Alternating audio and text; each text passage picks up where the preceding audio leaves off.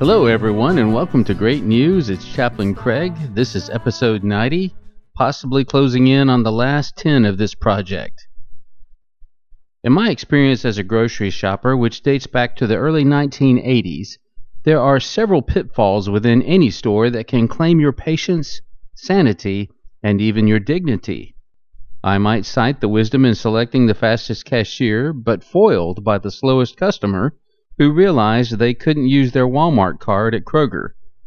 Or there is a long shopping cart, complete with a fussy kid in it, parked at the exact spot where I need to reach the Grey Poupon. But I will simply recall stopping at the store on the way home and grabbing a mini shopping cart and quickly strolled into the store.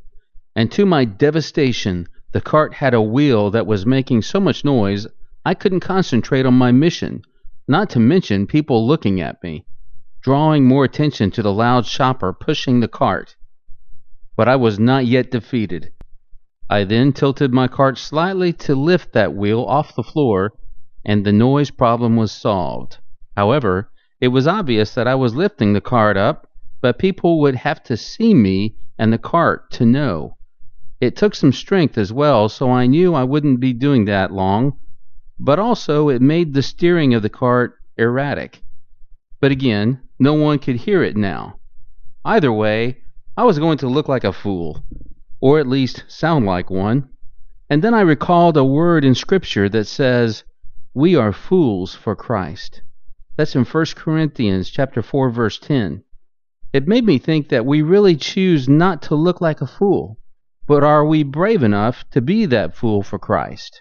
To do things that seem silly and out of sorts to the world, who does not know who Christ is. How many of us are tilting our carts, refusing to be bold for the cause of Jesus Christ? You might be on the way to choir, taking a meal to a sick church member, playing your guitar for a skilled nursing facility, and you run into someone who isn't a believer, and you tell them what you're doing. It might seem like foolishness to them. And so you just claim 4:10 and carry on, as in 1 Corinthians 4:10. Let's pray. God, please instill in me a willingness to be a fool for the one who made it possible for me to live forever in eternity with you, Jesus Christ. Amen. You have been listening to Chaplain Craig with Great News and lowering the wheel of my cart.